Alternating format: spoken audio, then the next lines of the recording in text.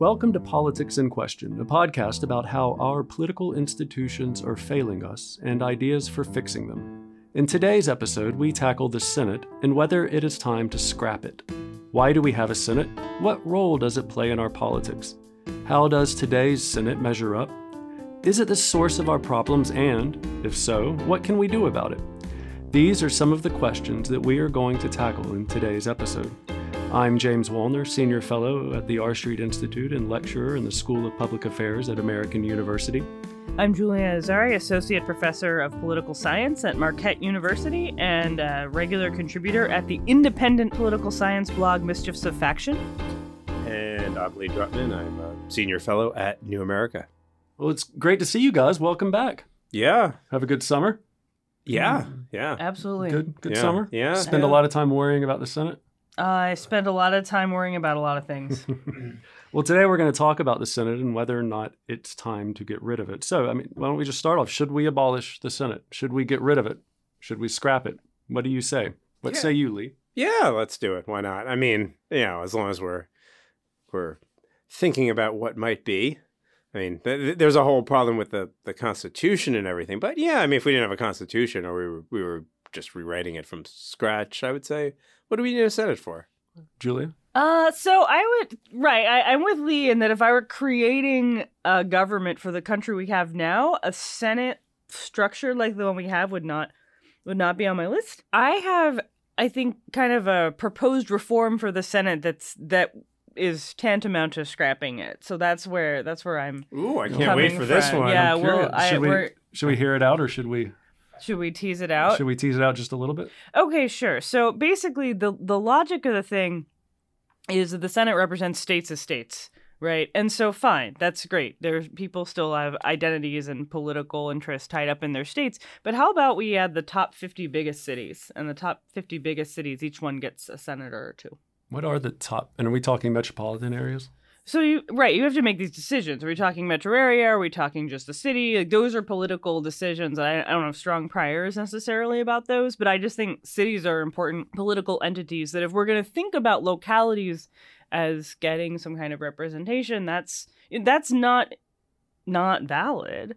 But it should happen. Now we have a lot of people living in cities, and the people who live in cities are in many ways demographically and ideologically distinct from people who live in rural areas. So why not give them some kind of, scheduled representation also? Yeah, I think that's interesting. We're jumping ahead just a little bit here, but if you're from South Georgia, my sense is you would think that Atlanta probably dictates what the senators in Georgia think and do anyway already. But that's given the disparity between the Atlanta metro area and, say, South Georgia in terms of population. But let's take a step back. But I think this is interesting. I like thinking like this and outside the box.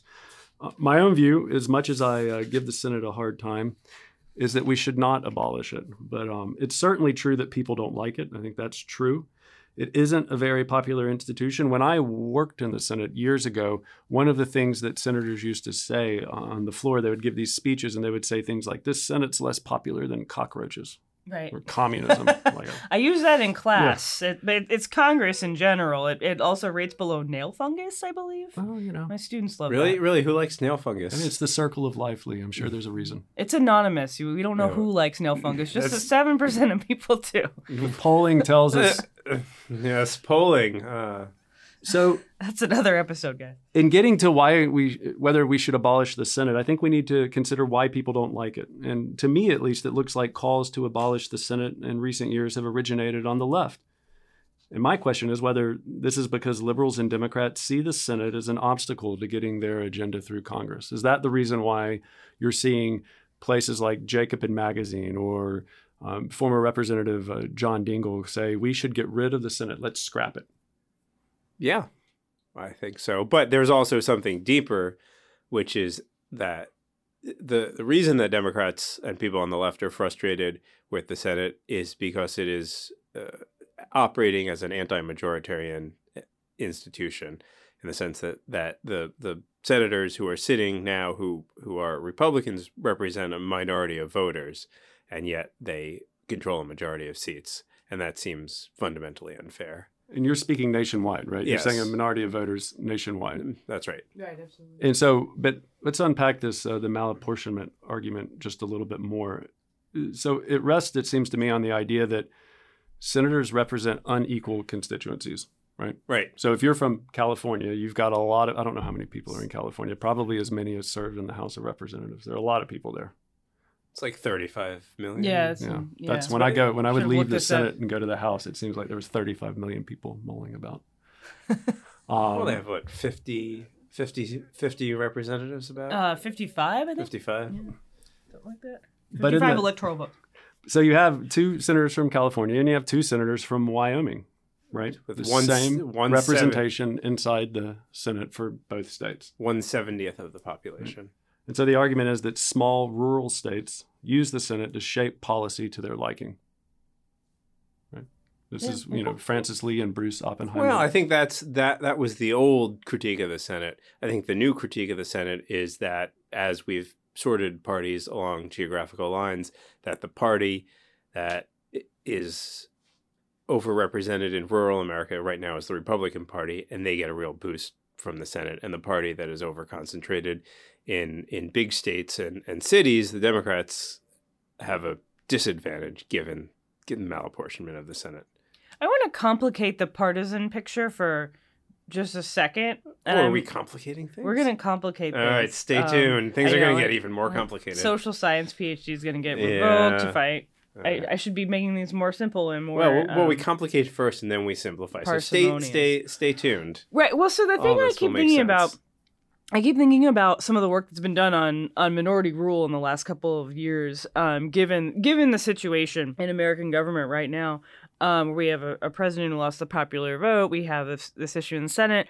I think we talked about this a little when we talked about our Electoral College episode, which you should all listen to. So thinking back, like there's this more typical partisan story, which is that populated areas tend to be Democratic. They're disadvantaged by the Senate. Underpopulated, less populated areas, Republican, more advantaged by the Senate. And so, like, during the Obama years, this was a very clear narrative. The Senate is obstructionist and keeps things from getting done. With Republicans controlling more of government, that's, like, that narrative is more complicated. Right. And so one of the arguments, I think one of the concerns, particularly from commentators on the left, in the early Trump years was we now have a pretty much minoritarian government. They're going to not be inactively minoritarian, right? Not be obstructionist and obstruct the will of the majority, but actually actively enact policy that's opposed by most Americans. Michelle Goldberg at the New York Times, I think, wrote one of the most cogent pieces about this. And actually, when we saw some of that come to fruition in the legislative arena in 2017 with the repeal of the Affordable Care Act, it was the rules of the Senate that ultimately prevented that from happening just by a hair with John McCain's vote in the middle of the night, if we remember back to July of 2017. So it was actually the way that the Senate works, not the apportionment, but the what is the word I'm looking for? But the procedure that right. So it allowed that to happen. When Republicans tried to repeal the Affordable Care Act, they used a special procedure known as reconciliation, which is a budget procedure designed to change revenue and spending levels in law that has already been enacted. And that the rules associated with reconciliation limit what you can do with it, right? And so the argument is Republicans could only repeal so much of the Affordable Care Act, thereby complicating the effort and making it harder for them to do so. Whereas if they didn't have those rules, it would have been a lot easier. I think that is partially correct in my view. But it also, and I think this gets kind of further afield, I don't want to kind of go down this rabbit hole too much right now, but the Senate rules are also majoritarian in nature, right? I mean, the majority does set the rules. Sure. But with regard to parties, I mean, Francis Lee and Bruce Oppenheimer wrote a fabulous book called Sizing Up the Senate, I believe is the name of it, where they kind of make this point, right? The malapportionment has a policy consequence, right? Because small states are overrepresented, if you will, or rural populations in the Senate, they are able to shape policy outcomes that they otherwise would not be able to. Then, if you're correct, we have sorting of the electorate and the parties are now aligned along kind of small state, large state, or rural, urban areas, that then may take on a partisan dimension.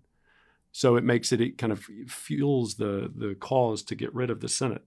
And so the result is that I think detractors, at least, like Lee and Julia here, would argue that we have a minority rule institution at the heart of the federal government that either makes it impossible for Congress to work or changes in a significant way what Congress does when it does work. Right? Yeah, that's a...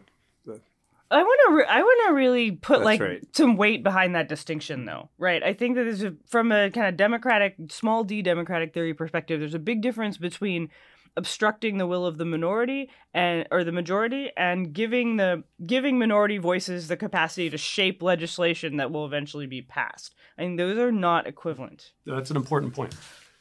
So as we get into this, I think it's important to say that no one that I know defends how the Senate works today.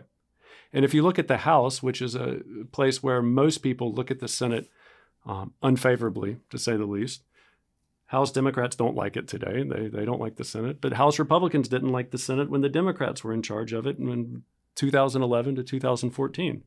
You have calls to change its rules, to eliminate the filibuster, even to abolish it entirely. They're an evergreen feature of our politics. In a peculiar sense, this frustration unites all Americans. Right? Dislike of the Senate transcends ideology and partisanship. But before we blow it up, let's put away the dynamite. Lee, put it down. Let's think through this institution. I'm just going to put it on the table here. Why? Let's think through this institution. Let's not look at it just in terms of our kind of preferences in this moment. In this place. But what role does it play in the federal government? How has that role changed over time? And I think doing this will help us consider how today's Senate measures up and whether it's responsible for ruining America, as you and Lee, Julia, apparently believe. Well, not the Senate alone. Yeah, I think there's lots of causes behind that. Can I ask a substantive question? I prefer non-substantive questions. Well, me too, but I'm going to make an exception. But do I have to give you a substantive answer? It's a substantive podcast. Well, people want substance, so please. So I don't know if either of you know this, but the intracameral hostility, how far back does that go? Because it seems to me like institutional partisanship is older than like the current era where partisanship actually transcends institutions. Right, there was that old saying. Was it a Rayburn saying? The Republicans are the opponent, the Senate is the enemy. It goes back even further. One of my favorite stories that in the first Congress, they're debating the House and Senate, how to communicate with one another. And the Senate ultimately decides that a House member will come and bow 3 times in front of all the senators and say some, over the top phrase and then back out slowly without turning around or something. And then they would just send a staffer over to the House. Needless to say, they don't do that. They just send staffers and clerks back and forth these days. But it's been around since the very beginning. Right. So is it do you feel like it's worse now, or has partisanship made it less? I think partisan. Let's call it partisanship. Yeah. Partisanship has taken over everything, so that the institutional institutional loyalties have been overwhelmed by partisan loyalties. Okay, thank you, Lee. That was I think that's the case. I mean, in the Senate, you're going to have different perspectives. You may have a partisan loyalty, but your ability to act on behalf of that in your institution is going to differ from the other institution, and so therefore you're going to adopt different views on what should be done. But the members do conceive of themselves as members of a political party. And the political parties certainly communicate today, I think, to a greater degree than they probably did, or have an easier time communicating than they did, say, 100 years ago, 50 years ago, 200 years ago. So why do we have a Senate? Good question. I mean, if we're going to get rid of it, we should know why we have it. Why do we have it? Tradition. The founding states. Why don't you explain this? Articles of Confederation. Help us. So please. as I see it, there are four explanations for the Senate. One is that the Senate was created to represent society's elite, right? This is the Charles Beard. This is like what the framers were up to? Correct. Okay. Right. They wanted to make sure that the crazy, great unwashed masses, the democracy, if you will, didn't ruin everything. So this was like, so Madison, right? He came with this Virginia plan, and there were going to be two chambers, right? And that was like always going to be that there was never any point in the convention where there was going to be a unicameral legislature, right? Right. Bicameralism. It's interesting you bring this up. It's one of the things that unified all the delegates. And if you look at the votes on bicameralism in the convention, there was only one dissenting state, and that was Pennsylvania. And it was generally considered to be due to deference to Ben Franklin and Pennsylvania's unicameral House at the time, which they very quickly after the ratification of the Constitution replaced with a bicameral assembly. Right. The only other unicameral assembly we had at the time was in Georgia, and they also very quickly replaced with a bicameral assembly. But bicameralism is, I think George Mason said, maybe it was in the genius. It was something that everybody agreed to in America. What they didn't agree on was whether the states should get equal representation in the Senate or whether they should get proportional representation in the Senate. And the original Madison Virginia plan had proportional representation in the Senate, but then a few of the smaller states threatened to walk. And right, but I think to help us understand that, you have these explanations for why we have a Senate. One, it represents the rich people. Right. Okay. Right? Two, it represents the states, right? The idea that you have to have a majority of states as expressed in the Senate and a majority of the population as expressed in the House. And that is a compromise between the small states and the large states, which we'll get to. This is the argument or the idea. All right. I think they have a third argument, which is kind of one of the more recent ones. Daniel Wuerls and Stephen Wuerls have a fabulous book, The Invention of the United States Senate, where they argue that the Senate reflects the fact that the economic and political interests aligned with the framers' theoretical principles about how government ought to work. So the Senate was actually the key that brought all of this stuff together. It's still a compromise, but it's the key in allowing for this larger system to take shape around it. And then I think you have my view, which I'm going to just put on par with all these other ones here. The fourth explanation, which I'd argue that these miss the point. I think the Senate was, we make things too complicated too often. The Senate was created for one reason, to check the House. That's it. And this gets to the notion of bicameralism. And I argue that the framers created a Senate whose institutional features are properly understood only in relation to the body's House checking role. That's it. And that's where it begins and ends. And as we assess kind of how they did that, if you get rid of the Senate, I think you're basically pulling out this key feature of our constitutional system. Yeah, I want to add something to that, which goes back to there's an argument in the Federalist Papers about checking the president, right? And so it facilitates that checking. The argument is wasn't it the president was going to check the legislature? I'm still talking, Lee. What does the right, obviously everybody's checking everybody. That's how checks and balances work. But see, I was checking you and you were checking me. That's correct. Yes. So, but specifically, right, the Senate, Congress has a check on the president, or at least has I don't know if I like the word check here, but we're going to move on, in the sense of that appointments, and so judicial appointments to the executive branch and treaties go to the Senate. Mm-hmm. And there's an explanation in the Federalist Papers about how it's good that they go to the Senate because that's superior to the House. That's got better people in it. And so it facilitates that. Exactly. So it facilitates that checking, right? It sort of allows a valve for that to happen. I'm not necessarily totally buying everything about your argument, but I do think that that's a critical constitutional logic to follow, for sure. Is the logic of the structure of the institutions is shaped by this assumption of how they're going to check each other. Right. And the other thing, of course, about the Senate is that senators were not directly elected. They were appointed by state legislatures, which gave some credence to the elite theory. But if you unpack all of the different features of the Senate at the time, I think it gets to this point. And I think the confirmation process and the treaty ratification process are interesting arguments or things to consider if we do get rid of the Senate eventually in this country. But let's go back to bicameralism. The whole point because the legislative power necessarily predominates according to the framers, according to the Federalists.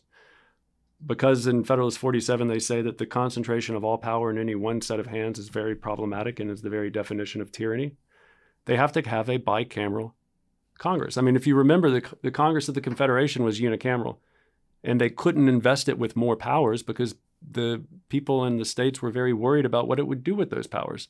So they have to figure out a way that's consistent with the Republican principle of self-government and representation to check this representative assembly. And so the key for the Constitution is bicameralism. If you don't have bicameralism, you can't create a stronger federal government at the time. And it's what unlocks, I think, all of this other stuff. And in order for bicameralism to work, everything flows from this one thing, in my opinion. In order for it to work, the Senate can't be dependent on the House. It can't be chosen by the same sort of electorate that chooses the House, because then it will operate just like the House, right? It can't in any way, shape, or form be influenced by or dependent on the House of Representatives. Otherwise, it's not going to check it. Yeah, but I mean that was the thinking in the 1780s. I mean, the reality is that by having a bicameral legislature in current times, it's meant the legislature doesn't work very well and has left power to concentrate in the executive, which was not at all the intention. So if you want to have a legislative branch that actually is the first branch, you have to have a legislative branch that is able to act. Right. I was gonna say get shit done, but I don't. But you're so much more genteel than I, Lee. So no, but you're more colorful. Right. I'm House all the way. Right. Yeah. Of the people, you do not want me weighing in on a treaty. Note that James Madison did not serve in the Senate; he served in the House. Well, he was actually defeated for election to the Senate by, I believe, Monroe before he went to the House. So he tried to go to the Senate, I would point out. Yes. Well. So I want to make a point that I'm not at all sure I'm going to be able to stick the landing here, but I'm going to try. All right, go for it. Which is that, so I buy this logic that to understand the Constitution we have to think about the interbranch and interinstitution checking, and that's a really important logic of that institutional design. But the other underlying logic of the Constitution, and particularly the structure of Congress, but also the Electoral College, is representation, right? And so there's sort of this dual logic behind checking, where on the one hand it's about you don't want the fetus of monarchy, you don't want a president who as an individual is too powerful, right? But when you're talking about checking Congress, you're not actually talking about checking individual members of Congress. You're really talking about checking the impulses of their constituents, right? And particularly when if you reading the Federalist or reading the writings of the time about the House, that's the branch that represents the people, right. And so it's important to have their voice at the table, but it's also important to keep that shit under control. Right. So, am I saying shit too much? I don't know. Lee is looking at me like, you're always saying shit too much. I mean, I can't play this podcast for my kids now. So, whereas before they were going to be totally into it. Where are your kids going to learn this language, Lee, if not from me? I don't know. Can we do some more unicorns? Okay, so I will try to substitute unicorn every time I want to swear. So the logic of representation is really integrated into the logic of checking. And when we think about that now, the problems of representation are not really about solely about geography, and they're not solely about the kinds of divisions that they were thinking about in the at the founding. Or I would say that the public opinion that you're citing about why people don't like Congress is not about there's too much riffraff. There's too many unicorns weighing in with their unicorny opinions about public policy. It's that I think what a lot of people would say is there's too many moneyed special interests, and that's who needs to be checked. The point I'm getting at here is the logic of checking is not a big part of our current political discourse, but actually maybe it should be, because there are powerful interests that are running a lot of the show, and they do need to be checked, and the current institutional system doesn't do that. Right, and the other thing is that's my attempt to stick the landing. With James is looking at me like I'm full of unicorns. No, go ahead, Lee. Well, is that the framers thought that they had built a system that was going to prevent parties from forming by decentralizing power. And to tie this back is now what we have is partisan loyalty is greater than institutional loyalty. So to the extent that there's any checking going on, it's Republicans checking Democrats, and Democrats checking Republicans. Right. But in reality, that just creates gridlock in our system. Not meaningful. Yeah, that's a good point. Well, I think that to go back to our realignment episode, we're making an awful lot of assumptions about what the parties are and what they're capable of, number one. I think number two, the question is, how did the framers think about it when they designed the system? That doesn't mean it can't be changed. Of course it can be changed, right? I mean, this is the great thing about America. But I think it behooves us to understand it. And I'm not sure they thought about it in terms of checking certain interest per se. They certainly were very interest focused. I agree with that. And they were very well aware of the different interests in society and how those interests would manifest themselves. And they were themselves were representatives of different interests. Of course. Yeah. But I think they had a kind of architectonic view of politics. What is certainly Madison, but also others. I would put Hamilton, I would put Adams in this camp as well, but I think Madison was able to grasp it better than others. They wanted to create a space where all of these different interests could come together and kind of grapple with one another and check one another and ultimately engage in the act of self-government with one another. And to create that space, they had to figure out a way to prevent those interests in that time, and we mentioned this in the Electoral College episode, they had to figure out a way to prevent those interests from basically overwhelming the structure and changing the structure to try to maintain a permanent kind of hold on it, if you will. And so that's where bicameralism and all of these other things come in. And checking becomes not a way to prevent somebody from having their say, but to ensure that someone else has their say, if that makes sense. So institutionally, the veto power is a legislative power. It's given to the president to ensure that the legislative branch doesn't intrude into the executive branch, right? That's the whole notion. It's to protect the sphere of the executive branch. And that's why I think that we need to rethink how we approach these issues to try to place ourselves not necessarily in a kind of progress orientation of, well, we want to do X and we can't because the structure prohibits it, but more of a kind of architectonic focus where this is about an activity.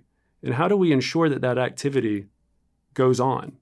And the framers certainly didn't get it all right. And there's things that can always be made better. But I think we have to start from that premise. And then we can say, okay, how do we go in and change these institutions to make this union ever more perfect? Well, the problem, I mean, the thing is that although the framers sort of left open the opportunity to change institutions broadly, with the Senate, they really stuck that one in and they made it really hard to change the Senate. Yeah. And I think that speaks to its importance. I really do, because without bicameralism, you don't have a stronger Congress. You don't have the power to tax. You don't have a stronger union. I think in many respects, bicameralism is what allows for the delegates all around to come around and ultimately support a stronger union. And look, it's not to make the small states happy. The small states immediately, representatives of the small states, once you secured the Senate, once the Senate was there and they had equal representation, so they knew that it would be distinct from the House, what do? They began to support measures to strengthen the independence of senators from their state legislatures, which contradicts the notion that the Senate represents states qua states. You begin to see proposals for per capita voting as opposed to state voting, which is what they did at the Confederation Congress and in the Federal Convention as well. You see the term length is lengthened. You have payment out of the federal treasury. You have all of these things that are designed to insulate the Senate from the state legislatures because they don't want the Senate to be dependent on the states. They want the Senate to be able to act as an independent check on the House. Well, I'm not sure I agree with your history of the progressive era reforms that led to the 17th Amendment. That's what you're referring to there. Oh, no, right? I'm referring to the Federal Convention. You're referring to the... Oh, okay. Well, tell us about the 17th Amendment. Well, the 17th Amendment is when it passes in 1913. It's when states go from appointing their senators to having them directly elected. And that was largely a progressive era reform because a lot of progressives saw the whole process as being quite corrupting. But frankly, a lot of the senators wanted to be independent from the state legislature because they didn't want their fortunes tied to which party controlled the state legislature. And a lot of the state legislatures were happy to not have their fortunes tied to whichever party voters wanted to send to Washington. So it was a happy divorce for everyone, I think. Yes and no. I mean, I think there's a powerful case to be made, and Wendy Schiller and Charles Stewart, I think, do a good job making that the 17th Amendment really codifies a practice that had been ongoing for a while. And you see this in the 19th century, this idea of the canvass, where senators begin to campaign with or try to get certain state legislators elected. And they begin through that process to establish a relationship with the people in their states. And they're certainly formally dependent on the state legislature. But you see prior to the 17th Amendment, the changes in behavior that we expect to see and did see after the 17th Amendment is ratified. So I'm not sure how much of an impact the ratification of the 17th Amendment had in that moment. I mean, sure, Nelson Aldrich, leaves the Senate because he's probably not going to do too well, filibustering the FDA bill and trying to get people to vote for him. But beyond that, it doesn't change it all that much, right? Let me put it one more point, though. I think from my view of trying to simplify things, does the 17th Amendment change the Senate's ability to check the House? The framers certainly thought it would. That's why they didn't have it. I'm not sure it did. I think states are a lot different than districts. Well, maybe, but I mean, I think the broader question that we're teeing up here is the legislature stronger with a Senate that checks the House? I mean, and more functional, or is it less functional? And whatever theories were presiding, in 1787, also people thought that leeches were great for a lot of, and bloodletting were good cures for sickness, and we wouldn't want an 18th century doctor operating on any of us now. But and lots of countries have unicameral legislatures. New Zealand, for example, it seems to do just fine with a unicameral legislature. Yeah, I mean, I think to bring the executive back in, I think Lee's point about the fact that congressional dysfunctionality has empowered the executive in the modern era is an important one. And I think, again, this is where I disagree somewhat with your interpretation of the separation of powers in the Constitution, James, where I don't see it as protecting spheres of intrinsic authority, right? I see the branches and the different pieces of the branches as this is the sort of separated institutions sharing power view, right? And that's where, as I said, the Senate actually performs this critical role of allowing there to be a Congress that can be co-equal with the president on these big, important national types of decisions. And that's not separate spheres, right? That is an integrated power of making treaties or of appointments where the president has a role, but the Senate also has a role. Yeah, no, I think that's right. I mean, the way that our separation of powers works is by giving the executive and the legislative branches a share of each other's powers, right? You blend them. Right. It's not as strict, and the framers make this point over and over. It's not a strict separation, because that by giving them a share of their rival branch's power, they then have the ability to defend their own kind of sphere of action, if you will. So I think that's right. But if you're going to have power, you have to be able to use that power. I mean, the House has a lot of power that dries and shrivels up in the Senate. Well, but let's look at this. I mean, the Senate's job is to check the House and then also to pass legislation. I left that point out, right? That's the whole What? The what? And so it's a twin kind of role that it has here. And if you look at unicameral legislatures, I think both at the time of the founding and today, the simple fact is if we have a unicameral legislature, I don't think we have as powerful a Congress as we do now.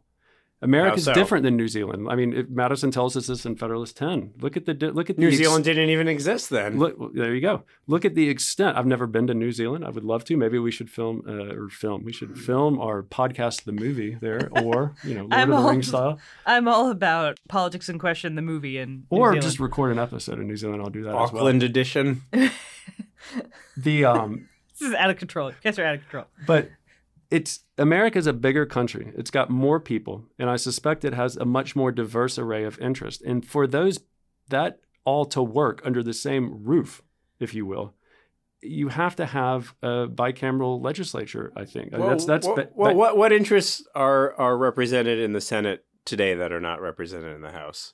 It's not what interests are represented or not represented. It's the idea of how can you get a state like, say, Rhode Island to agree to strengthen a congressional body that has jurisdiction and power over it when it is not equal to, and its interest will be overwhelmed by, say, a state like California or Texas or Illinois. And it doesn't work. So the only way for this to happen is to have some sort of faith that Congress itself, in the exercising of its powers, isn't going to run over the parchment barriers, if you will, as Madison calls them in Federalist 51, that you erect to kind of restrain them. I think most Rhode Islanders, which is a very Democratic state, would be happy to get rid of the Senate if it meant that Democrats had more control over Congress. Yeah, I mean, I think I think it's important. And Vermonters too. Wait, let Julia finish. But that doesn't necessarily change the underlying accuracy of my observation, which is that they may very quickly change their tune if the national population, as expressed in the House, quickly decides that it wants to do things that they view as a detriment to their interest. I think we also would agree that they would very quickly say, "Whoa, we don't like that." Yeah, I mean, that all makes good sense. It's just counterfactual and hard to prove. And empowering of the federal government ship sailed in the New Deal, right? I would say it sailed in 1787 as well. I mean, that's the whole basis of the Constitution. We forget this. It was designed to empower the government vis-a-vis what they had at the time. But what you're saying is versus the federal versus the states, right? Yeah. I mean, that's when power shifted from being state-based to national-based. Yeah. I mean, I don't know exactly what the theoretical point is here. This is pretty well-trodden Senate obstruction territory, but I don't think we can talk about the 20th century Senate without talking about anti-lynching legislation and civil rights. And I don't think you're going to talk about the New Deal and the sort of extended New Deal policies, including leading up into civil rights, without talking about the role that Southern senators played in making sure African Americans were not included in some of those, New Deal and then later JFK policies. I think that's really, again, I'm not sure what the theoretical point is there other than what we all know. No, I think that's fair. And the Civil Rights Act of 64 is a great example, I think, of my argument, which is that the Senate's not necessarily the problem over the long term, certainly in the short term. And there are very horrific examples of things that have happened because the Senate has been unable to act, say, and to outlaw lynching, if you will. I think, and it is what it is, and it doesn't undermine or dilute the importance of the suffering that happens as a result of that. However, I also think that the Civil Rights Act of 64 demonstrates to us that the Senate doesn't necessarily impede action over the long term, which again is the whole point, right? And what happened in 64?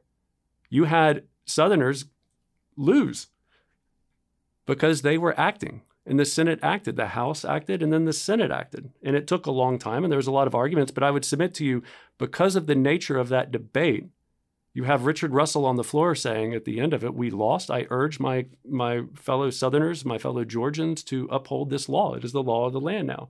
Versus if the Senate did not exist and you had a House in, say, 1948 just say, "Well, you know what, the desegregation, all this stuff, 64 Act, that's the law of the land," my guess is it wouldn't have been received as well. And it wouldn't have been received and it wouldn't have been as successful. And it would ultimately have required some sort of force behind it to implement it. And that doesn't excuse the suffering that people experienced between that time and till 64 and even afterwards and even to this day.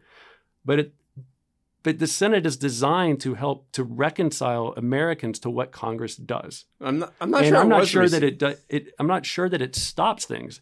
And if you think about executive power today, I don't think bicameralism is the reason why we have a strong executive. I think the reason why we have a strong executive is because neither chamber seems to be particularly interested in acting. And how many times do we have the House acting and the Senate acting and then nothing in this kind of stalemate?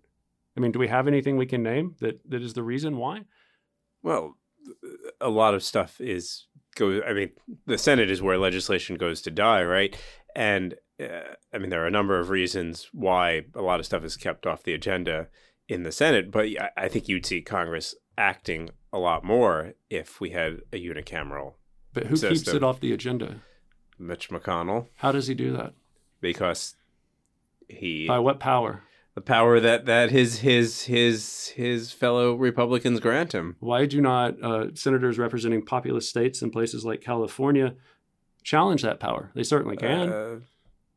It seems to me that senators in all states do the exact same thing, which is sit on their hands and blame each other and defer to the executive. And so I'm not sure that the Senate institutionally is the problem. It seems to me that if you want to correct this problem, if you want to have more things like the Civil Rights Act of 1964, we need more senators who want to be senators. Well, maybe we need the Senate to work. Maybe let's tie it back to Julia's proposal. Maybe what we need is more senators. More senators. Yeah, I mean, I'm not sure if that actually addresses that particular problem. I mean, I'm generally with you on this point, James, that the problems are, often attributed to institutions, and institutions can amplify certain social divisions or whatever in certain ways, but that usually the problem is the problem. And I think you're right that the problem is this sort of absence of commitment to governance that is, I think, traceable to a variety of factors.